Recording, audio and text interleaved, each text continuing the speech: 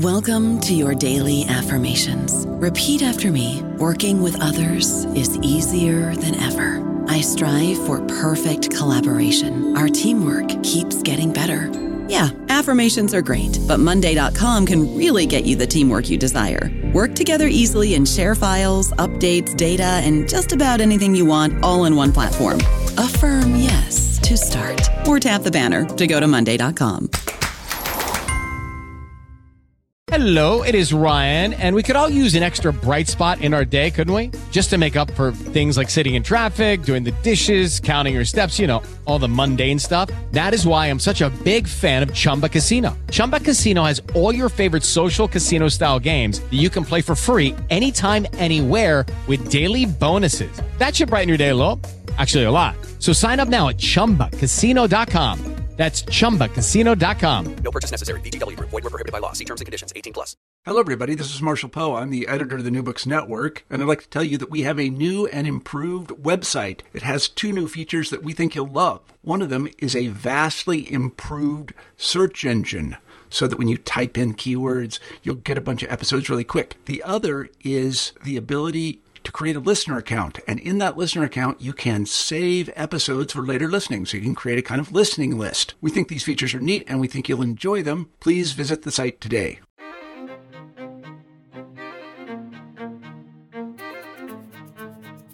Welcome to New Books in Israel Studies. I'm Yaakov Yadgar, the host of the channel.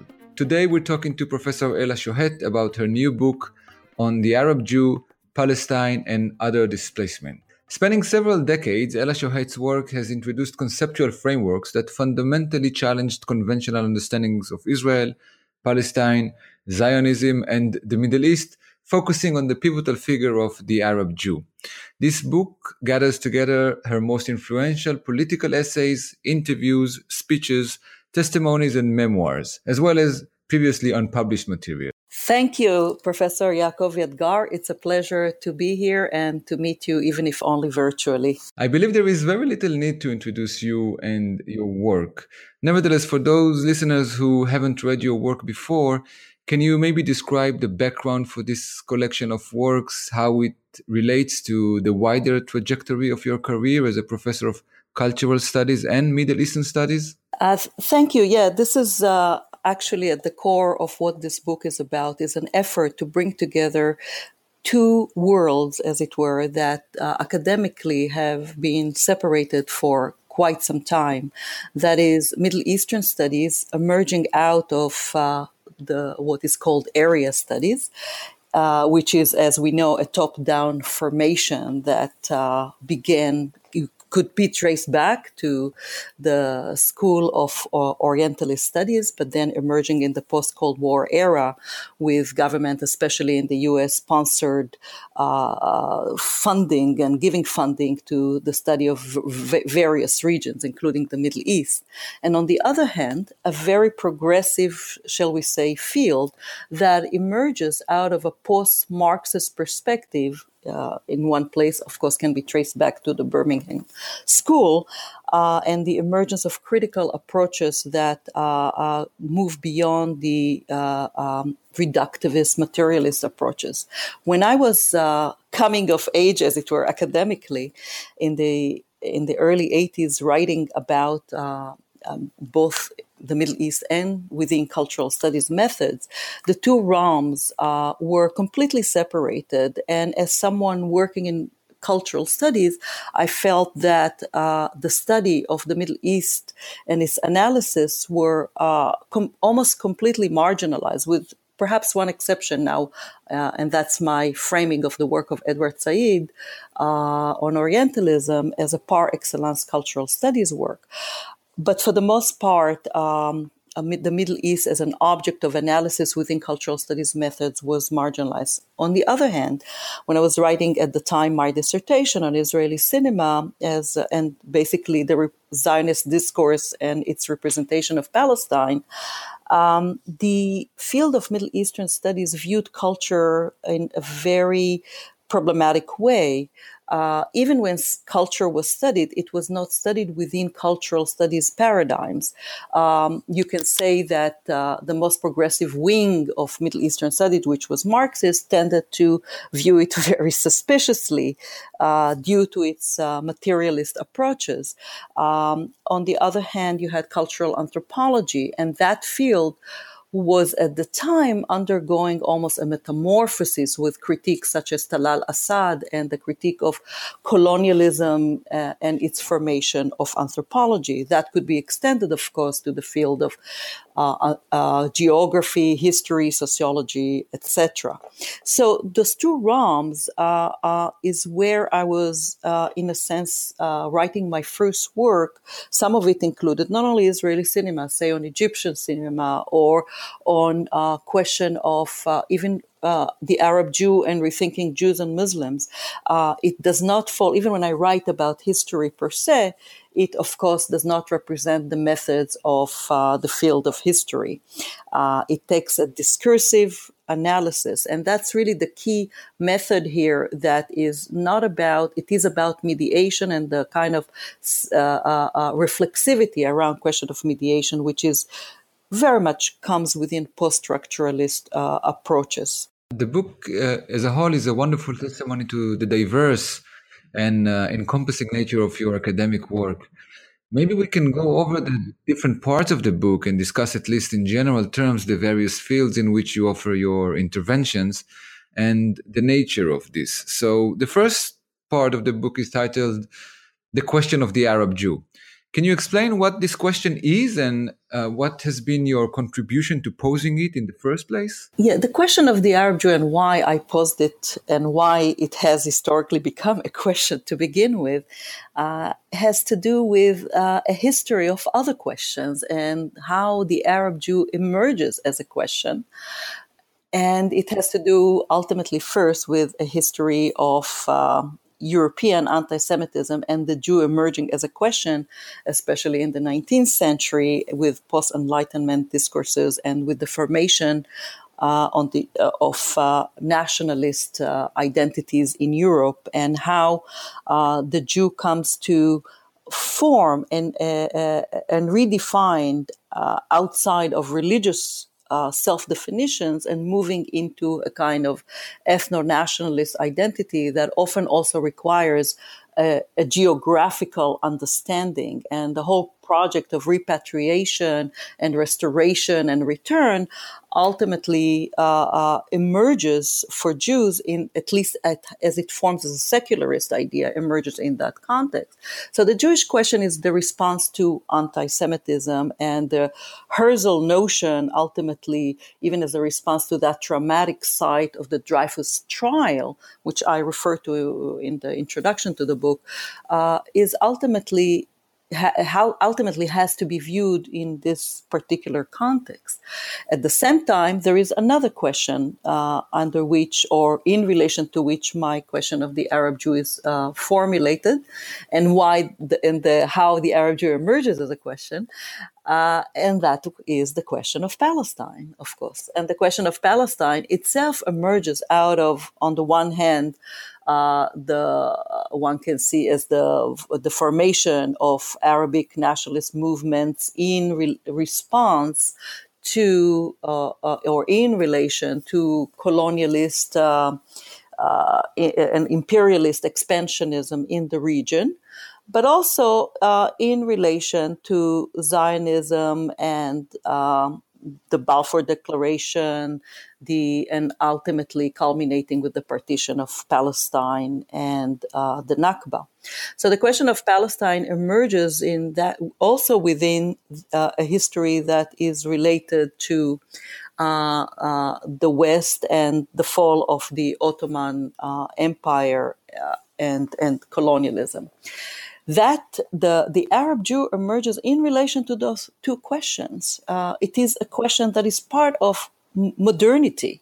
It is not, even though we project and discuss the history, millennial history of Jews within Muslim world, it would be impossible to think about it simply as an old question. It is very much a question that emerges in relation to those two questions, and so is the dislocation and the displacement, dislocation physically, geographically, demographically from Arab Muslim spaces.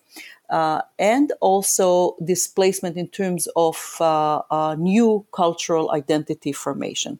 So therefore, the whole rubric of in the book that is called The Question of the Arab Jew is never simply about the Mizrahi place within the state of Israel. It's a larger question for me. So this is intimately tied to the second part, which is titled Between Palestine and Israel, I guess the background to what you discussed now. Can you maybe tell us what the argument is that you're making in this regard? Often the question of Palestine and the emergence of Israel and Jewish identity as formed within Israel are discussed as, of course, within the conflict. What is assumed within this narrative is that we're talking about two homogeneous national identities. But I am trying to look into the various conceptual spaces and historical moments in which those histories overlap. First, not just in terms of anti-Semitism or Judeophobia and Islamophobia, which is the backdrop even to this section, but also in terms of what are the spaces, for example, in which Palestinian identity is negotiated and experienced and understood also in relation to Zionism and Israel. So, for example, the place of Palestinians within Israel is a great concern to this conceptualization of what is that identity and cultural practices that are formed and shaped in the spaces in between Israel and Palestine. This is not to suggest that somehow it's a kind of a moment of new hybridity as some kind of certain kind of approaches within post-colonial studies celebrating the fait accompli of colonial violence by answering it with hybridity. I actually, in my early work, have tried to complicate the notion of hybridity, looking into the ways that perhaps that we have to distinguish between various forms of hybridities, including hybridities as formed within violence. So the between is not necessarily just about some kind of a utopian space, but rather also about the various ways in which colonial violence engendered those spaces of occupying multiple belongings. So, but it allows us to move beyond the idea that, for example, Palestinians who speak Hebrew and how they are regarded, or Palestinian within Israel seen simply as traitors, or the question of East and West that impacts not only Israel but also Palestinians because of the history of imperialism in the region and the fact that identities have been shaped within the intersection of so-called East and West. Fascinating. The third part is about cultural politics of the Middle East. Articles in this part deal with media, cinema, gender, and so much more. What is the guiding theme of the articles in this section?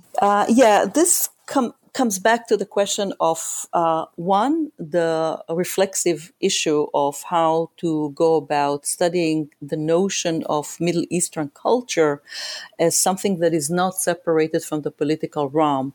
Because one of the ways in which culture and politics in the academe are seen is traditionally is that politics belongs to the so-called hard fields of political science, sociology, etc., whereas culture is to the so-called soft fields of arts and literature, etc. I mean, let's ignore for a moment, if we can, the gender dimension of this troping.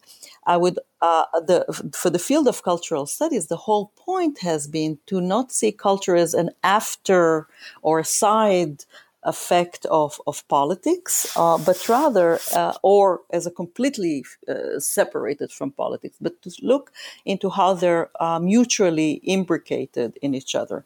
So in relation to the Middle East, I try to, this goes back to some early essay in the 90s, looking into the ways that media, cinema, visual culture, literature have all been shaped by this dynamics, contextual dynamics, but they themselves have also shaped new identities. I mean, my approach, for example, to cinema, whether it's in Egypt or in the context of Zionism, is that cinema is not only, that's not simply, or literature for that matter, they do not only reflect the contextual politics, but they also shape new understanding of identities. So spectators of films are also their identifications with particular narratives are also reflective of this power of cinema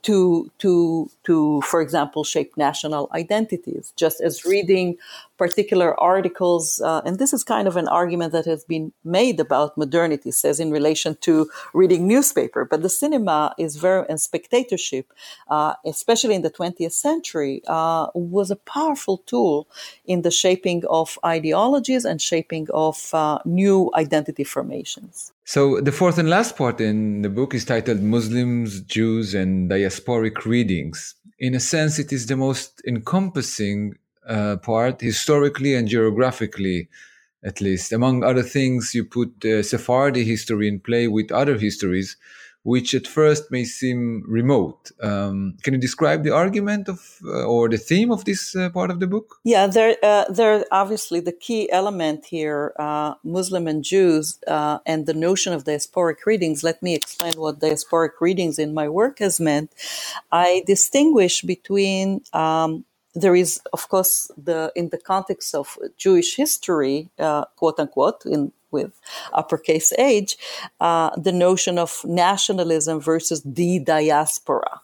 I don't use diaspora in that sense with uppercase D, but rather to speak about multiple diasporas. Every history of this demographic dislocation involved diaspora.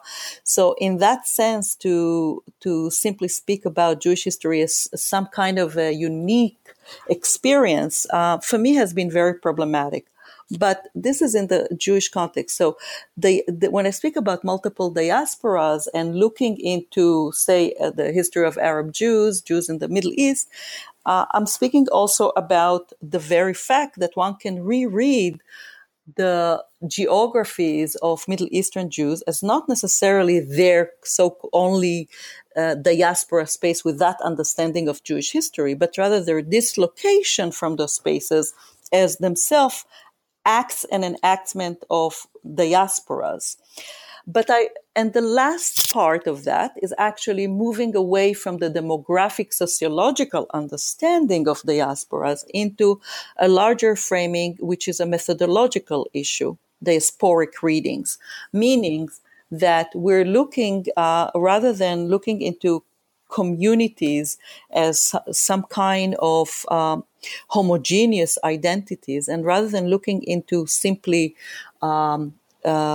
their narratives, their itineraries of dislocation, we're trying to understand what kind of allegories, what kind of understanding of identities, projections, and displacement takes place. So, in the case of Arab Jews, my critique over the years has been that Arab Jews, Middle Eastern Jews have been subjected to a form of displacements. In other words, their history within Muslim context and the complex relationality of multiple minorities, for Ahl al-Kitab, for example, and many minorities in the Arab and Muslim world, has been taken away, almost kidnapped, and taken and projected into the understanding of European Ashkenazi history. To reread it and to understand it differently, I called it diasporic readings not because we are diaspora, but rather because it's all about modes of displacement. Where are you taking this narrative, and from where does it begin, and where is it going to? So this is really the question of diasporic readings is about moving beyond, and also it is about understanding that identities are never formed in one coherent way. So therefore, displacement are crucial because, for example, the impact of text and ideas moving from one place to another as they travel along oceans and continents require that we always understand them not in a ethno-nationalist framework, but to use a more contemporary, recent historically term, the transnational or transregional, because there is constant movement of ideas from one place to another. This is something we also developed in my book with Robert Stem, Race in Translation. Now, how does it relate to the Sephardic? So, for example, the notion of Sephardic Moorish Atlantic that I, in some of the essays, or the old essays that I've written in relation to the quincentenary published in 1992, Rethinking Jews and Muslims, and which I later developed into an essay called Columbus, Palestine, and Arab Jews.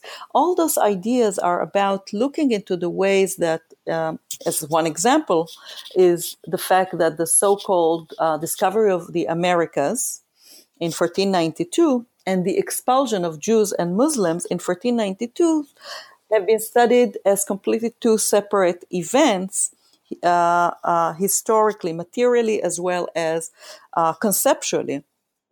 But in this work, the effort is to actually link them, not only materially, which some historians have done actually, to look how the dispossessed, how the property taken from Muslim and Jews helped finance the Columbus voyages, but also looking into the ways, and that was crucial for me, how Reconquista ideology about Jews and Muslim, about the other, the limpieza de sangre, the cleansing of the blood of the impure Muslim and Jew, all of that, this type of diabolization traveled to the Americas with a kind of a ready-made apparatus now being implemented, first in relation to the indigenous people of the Americas, and then in relation to the enslaved African within this kind of conquista ideologies.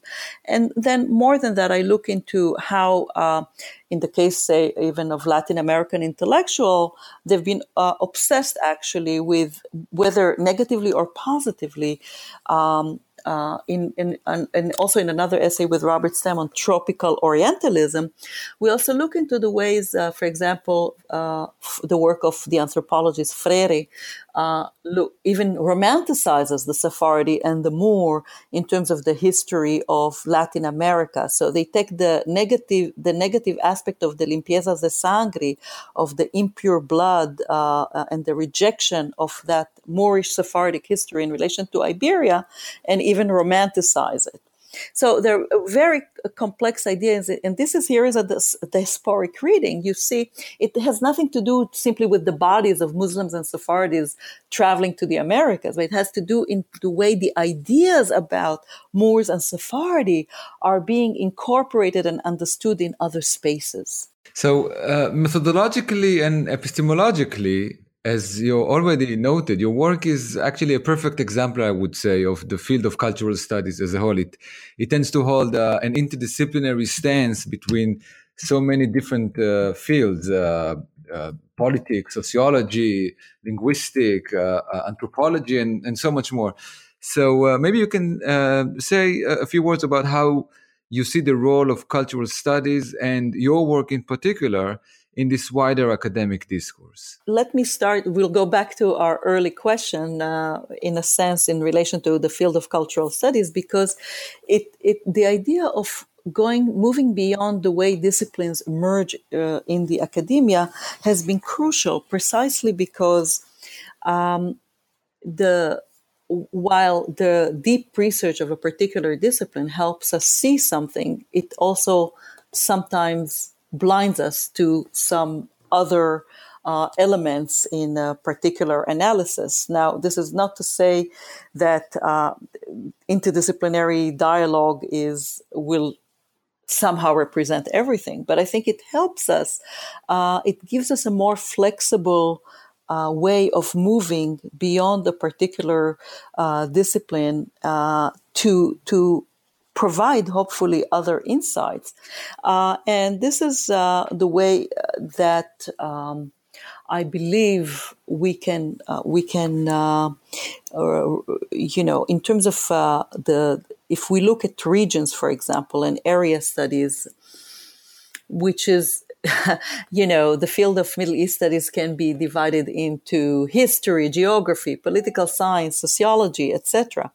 But that, with all the major work that has been done there, we can use this work. This is not about rejecting work, but this is about bringing into dialogue those various disciplines and moving in between them. So if we take the central question of this book, the Arab Jew, if we only regard the question of sociology in relation to Mizrahim, for example, then we're thinking simply about the Mizrahim as an internal question within Israel and the nationalist idea, and that this is an internal gap problem, for example.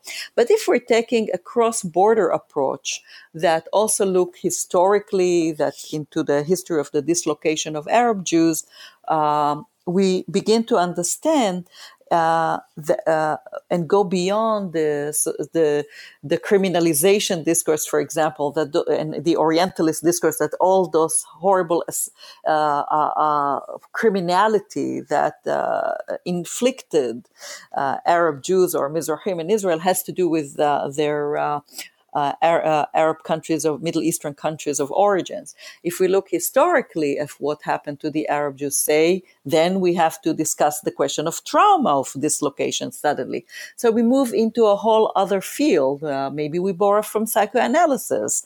And actually, I do the first article in the book, Sephardim in Israel, Zionism from the standpoint of the Jewish victims. I think like the part that deals with ordeals of civility and the internalization of racist discourses that Mizrahim have undergone, and that actually here is an example that challenges some of the disciplinary understanding, say sociology, the problem of the gap, as if it's only, and within Marxist analysis, it would be a materialist understanding coming out of dependency theory, for example.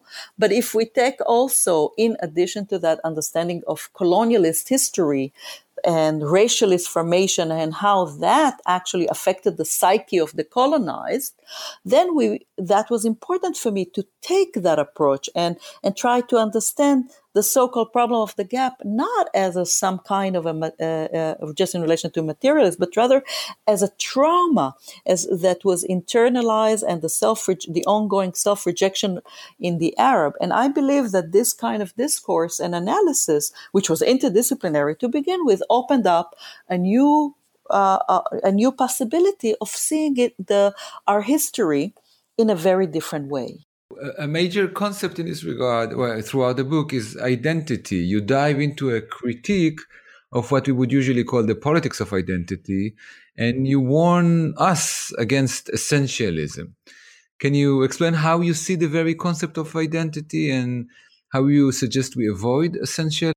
I think the anxiety around identity, let me put it a little bit in the larger intellectual discussion. I think one of the anxieties around the discussion of identity, especially when coming from the left, has been the fear that identities are seen as coming, say, from Marxist analysis that sees it as something that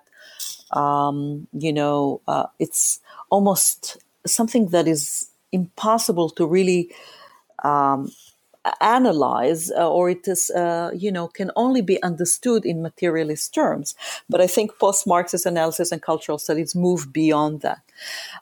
There is another approach, for example, which was sort of like the reason ultimately why we started writing the book Race in Translation, Pierre Bourdieu and Louis Quaqua, for example, attacked multiculturalism and identity as kind of almost calling it ethnic poison, and that comes out of a certain kind of Republican model where the Enlightenment ideals as universalist ideals are seen threatened by the notion of identity, which is perceived as something particular. So now we're falling into another historical intellectual debate, the particular versus the universal.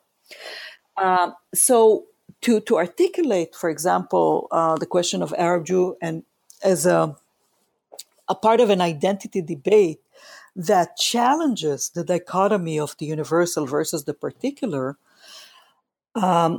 had to be understood not as in any kind of reductionist way. It's not an essentialist argument. Even in my early work, I'm very careful saying the end of the essay on Sephardim in Israel to say that this is not an essentialist argument about or some kind of positive, negative that Europeans are bad and Middle Easterners are good, or Mizrahim are good and Ashkenazim are bad.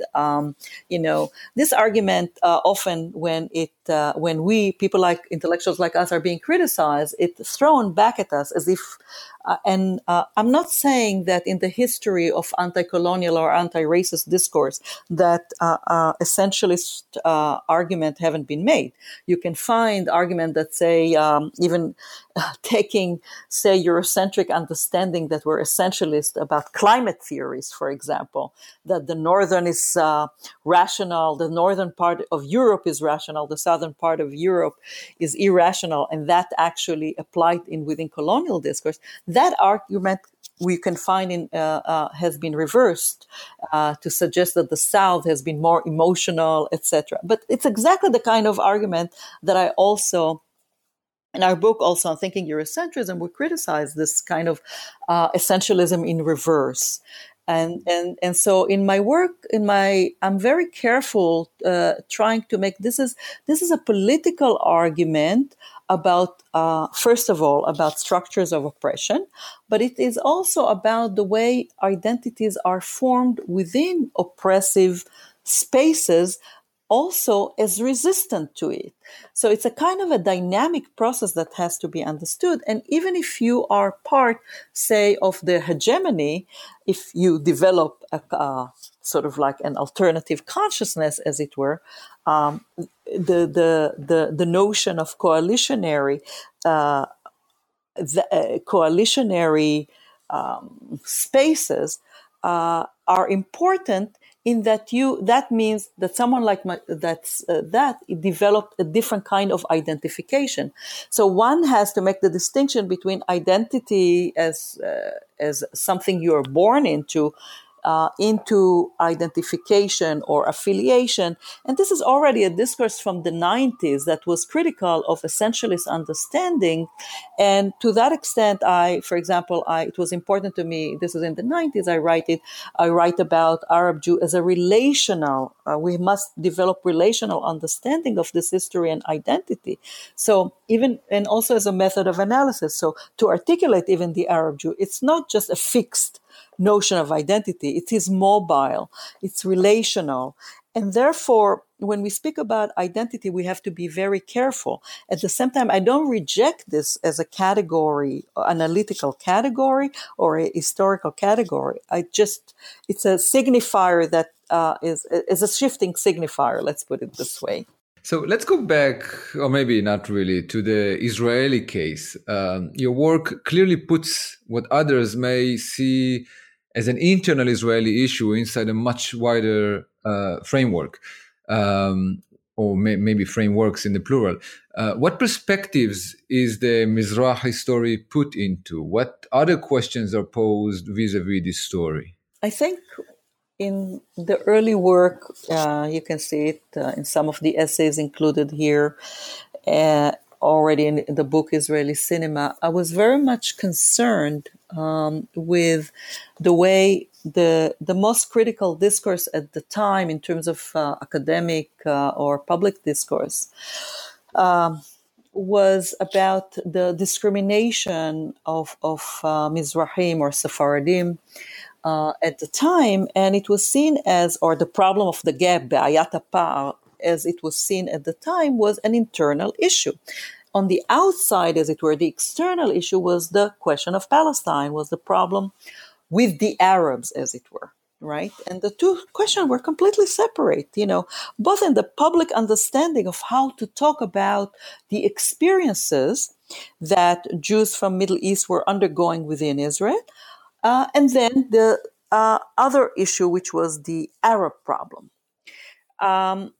So I think my work had tried to, this what I call cross-border analysis, cross-border perspective, try to dismantle that boundary in terms of how we grasp the history of the problem to begin with, which and that's why in the introduction to the book I continue, I believe, to reframe it in a way to suggest that, those two issues are formed together, they're shaped together. And it almost would be myopic to only look at the Mizrahi question as if it only began once we arrived to Israel, and therefore it's somehow unrelated.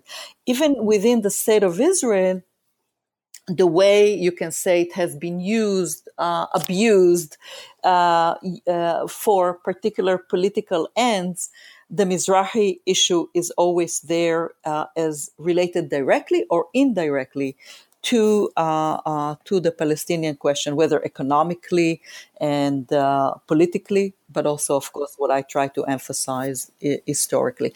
So therefore, the internal-external paradigm, the internal was, we study in the field of sociology, the Be'ayat ha'pa'ar, say, but for me, the notion of not even discrimination, but racial formation were important to understand it within the larger colonial perspective. So even already, if you frame it within colonial discourse, you move it between some kind of an internal Jewish problem that was shaped within Israel into a larger question in which you look into Zionist discourse as itself borrowing and implementing ideas that were shaped by not only ethno-nationalism in Europe, but also Eurocentric colonialist understanding of identity. So on the other hand, you had anthropology. Anthropology, say, of studying Jews, whether Yemeni Jews or Persian Jews, with their habits and rituals, etc. To the critique of that has been very important to move us as an object of exoticization. So. And just as it was important for me to remove us from historiography of what I call pogromization, that we always see us within tracing the thought from pogrom to pogrom, like there was no cultural production, no complex experiences, and our history is reduced in contemporary museum. If you take any kind of museum about our history or any kind of those kind of persecution models. So in every field, you had the hegemonic models or hegemonic narrative, but there were some. If it was history of persecution, it was a redemptive narrative, and the telos was the state of Israel. So there, how you see the division between the external and internal works in every field.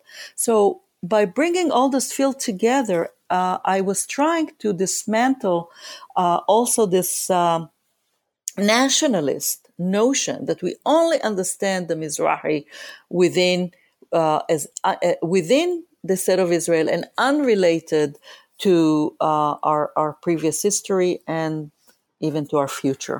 Yes, it's interesting to note how the Israeli Ministry of Education has been trying to appropriate the Mizrahi narrative exactly through a history of persecution and a victimization narrative, just to know that. Now, the book carries a very personal tone. It even carries the images of your parents' Iraqi travel documents. So maybe you can say a few words about this professional trajectory, how it corresponds with your personal history. Yeah, thank you. I never thought of writing in the first person about the subject in the 80s. I did not. I may have written for myself, but not in a public way. Something happened, and that was the Gulf War. The Gulf, what is called the first Gulf War. And in where all the places that my personal biography, the places that have formed me, Iraq, Israel, Palestine, and the US, were involved in a war. And, those things affect you. They can be, moments that are, and that actually, probably I would have been resistant. I was suspicious even of autobiographical narrative intellectually. And I think that in some ways I was asked also. I mean, I didn't initiate it. I was actually asked by people who knew me to write an article about that. And that's how Dislocated Identities, Reflection of an Arab Jew came about. But I also felt that this would be probably a way of translating, as it were, my previous writing into a more accessible narrative. And sure enough, actually, this article has been, this pre-internet was circulating quite a bit and resonated with a lot of people, not only from the Middle East, but other people who experienced displacement and dislocations. And that actually, over the years, encouraged me as I was being invited to speak more about also the autobiographical element, to write more about this subject, because it did become a more accessible vehicle to communicate with wider, with audiences that may have not or could not or did not want to read more academic text. And in that context, it actually freed me, as it were, to write somewhat differently about the history. And I am actually so happy to see today, you see so many people, even of a younger generation and older generation, looking into this history and supplying us and bringing us more of their own narratives, which I think enriches us with a fuller understanding of the traumatic experiences. When I was writing those sentences about turning off the radio to the sound of Kulthum, or that, members of the family who were arrested for being mistaken for Palestinians, I knew it was not just my experiences.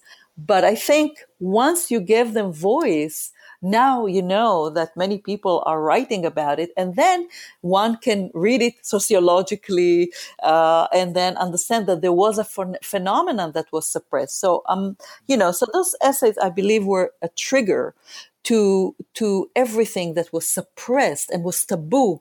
And that's why, the previous work is called also Taboo Memories, the Diasporic Voices, precisely because to articulate what was forbidden, one, to speak about those emotional experiences, B, to speak about past memories, because we're supposed only to remember persecution. So I think this wave of nostalgia that we're seeing also now has a political, intellectual, emotional, cathartic function to allow us to reshape our identity. Again, I don't believe that identity is only what we're born with, it's also what we make out of it. And so I believe autobiographical narratives have this kind of important public role. I must add, this liberating effect is mutual. I can think of many stories of people who were audiences of these narratives, personal narratives, and all of a sudden were able to reflect upon their own histories, their own identities, through the legitimation that this voice allowed them. So it was doubly liberating in a sense. I think we've taken too much of your time, so maybe you can tell us in closing what project or projects you're currently working on. I remember reading recently your work on Judeo-Arabic. Yeah, I'm not a linguist, so but my interest in what I call the question of Judeo-Arabic and why is in relation to my other interest, which has been the question of the Arab Jew, and why is it? We come back to the beginning of our conversation. Why is it a question at all? It is a question because, like many other issues, just like the invention of the Mizrahim, there is an aspect of invention in the sense not simply of something that did not exist before and it comes into being with shifting political realities, but also as concepts that redefine how we view history, identity, and even languages. So language, the way I'm reflecting on the notion of what is the language called Judeo-Arabic is both historically, but also as a trope to understand the shifting definition of identity and what is permitted and what is forbidden in that narrative. One, because I'm really thinking about a linguistic imaginary, which is the fact I'm giving example both from the religious liturgical spaces, sites, as it were, but also from secular sites where the notion of Judeo-Arabic was not something that was used even in the specific dialects when it is relevant of Jews who spoke Arabic. Sometimes there were separate dialects, but they were not necessarily seen. But it's not necessarily to when does this idea of Judeo-Arabic emerges? This is really important to me. I'm kind of obsessed sometimes with this question of beginnings, just as I ask in some of the essay, when does Orientalism begin? Only in the post-Enlightenment era, or perhaps in 1492 with the expulsion of Jews and Muslims? The same question I pose. I'm not a historian and I haven't done a full research to discover when exactly, but I do notice that sometimes in that encounter, even before the Israel, when European Jewish or especially Zionist agents or activists or teachers were coming to the Arab world, that beginning to define dialects spoken by Jews as Judeo-Arabic. Sometimes it is used to suggest because Jews also used for liturgical purposes Hebrew script, even though the language was Arabic. But I actually look around and again, from all those spaces, there was one language, especially in terms of the spoken field, that was common to the Jews in Arab spaces. Jews, like other Arabs of various groups and regions and ethnicities and religions, were also bound by specific context in what they spoke. So I take the dialect that I grew up and spoke at home as my native dialect, the Baghdadi dialect. And even though I look at the work of some linguists like Blau, I reflect on this work and say, okay, this narrative that suggests that Jews spoke such a dialect that was so different from the Muslims and they could not understand each other, actually is highly problematic. Well, first of all, the Jews of the Jews of Baghdad spoke what is called Moslawi dialect, that is closer, in which also Muslim of Mosul spoke. So the Muslim of Mosul spoke a dialect closer to the Jew of Baghdad than the Jew of Baghdad spoke, than the Muslim of Mosul spoke to the Muslim of Baghdad. The same thing, the Jew of Baghdad spoke a dialect closer to the Muslim of Baghdad than to the Jew of Marrakesh. So, so one has to put it again. This is the relational method that we talk about, and look into this way in which what is the purpose of separating. And my major critique is the way that the hyphen in the notion of Judeo-Arabic is actually a separating hyphen in that separate Judeo-Arabic, even though the word Arabic exists, it's ultimately in the phrase ultimately it is about separating it. There is become an object of an it that is separate from the language of Arabic.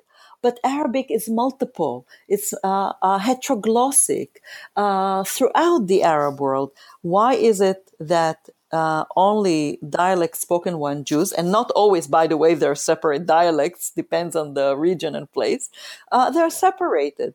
And that's actually where I see the Judeo-Arabic emerging as part of a nationalist understanding of Jewishness. Oh, fascinating. Much to look forward to. Professor Shohet, thank you for being on the show today, and best of luck with the publication of the new book. Thank you very much.